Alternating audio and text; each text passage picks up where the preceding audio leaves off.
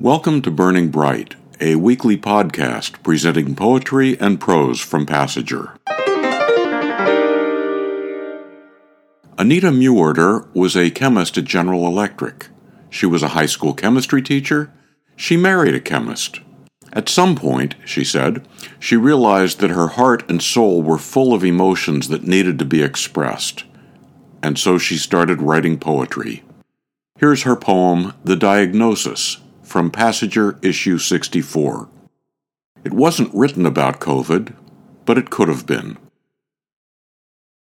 Words that change your life should be pronounced in an ancient cathedral, where faint shafts of light stream through stained glass windows, or a hushed paneled courtroom where great leather chairs stand in ponderous attention, not in cramped sterile cubicle furnished in chrome with a lone chipped sink and one red plastic chair.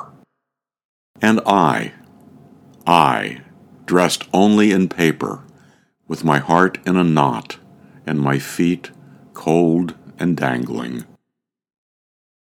The Diagnosis by Anita Mewhirter. Back before Passager published this poem, Passager author Wilderness Sairchild incorporated it into her musical, Wrinkles. The COVID quarantine limits our lifestyles in many ways. We can't go on vacation, we can't go to restaurants, we can't visit and hug our new grandbabies. But that same quarantine also opens up new spaces. These next two poems are about that. Pilar Saavedra Vela said that the quiet that came from nighttime with no traffic and the awkward distances between friends no longer able to hug each other sometimes triggered memories of her childhood in Colombia. This next poem, On COVID Time 3, is one of a series she wrote about those experiences. My friend Barbara, who just returned from Mexico, was told to self-quarantine. She called to propose a trade, my Meyer lemons for her banana bread. I love anything she bakes, so I agreed. We'd exchange the goods from afar. I put a basket outside by the door, a paper bag too, so she could haul off the huge lemons. In turn, she placed a big Ziploc bag full of banana brownies in my basket and drove away. Then, I remembered when Grandma would take us out on errands with her. At the convent down the block, she said, nuns mended stockings and embroidered beautiful cloths. Grandma would place her bag of stockings in a basket on a shelf, which would then disappear into the convent wall.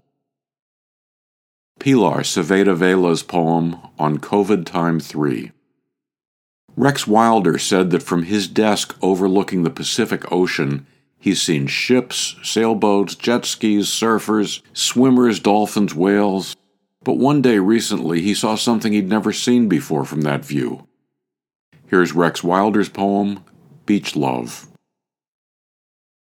A wave curls its palm as if around an invisible chin-up bar, and it's a sea lion, common enough on the wharves, but I've never seen one in these waters. It's happening around the world, a shift so pervasive it's like backing out of nothing left. Animals are showing up in Yosemite that haven't seen the tourist parts since artists started painting them. Love is, too, like a cautious beast that steps into the sun, go heart, go, lights up, looks around, breaks into a run. Beach Love by Rex Wilder. Those last two poems, by the way, were from Passager's 2020 Poetry Contest issue.